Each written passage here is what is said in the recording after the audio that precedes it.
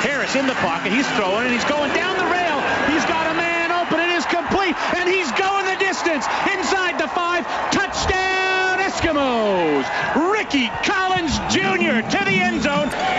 4 receivers to the left side. Ball's between the hash. Gable in the backfield. He'll block and then release for Harris, who steps to the top of the pocket and throws. He's got Collins open. He's got it inside the 20 to close to the 15-yard line. First down Eskimos. They're doing it the hard way on this drive, but they're doing it. Now he's going deep, and he's got Daniels. He's got it inside the 20, and he gets inside the 5 before he's pushed out of bounds on the play. Big gain for the Eskimos in the late going. From the Papa John's red zone, Trevor Harris drops back, looks to the end zone, throws, and what a catch! Touchdown Eskimos. Greg Ellingson diving along the sidelines, comes up with it. What a catch for Ellingson, and he's got a pair.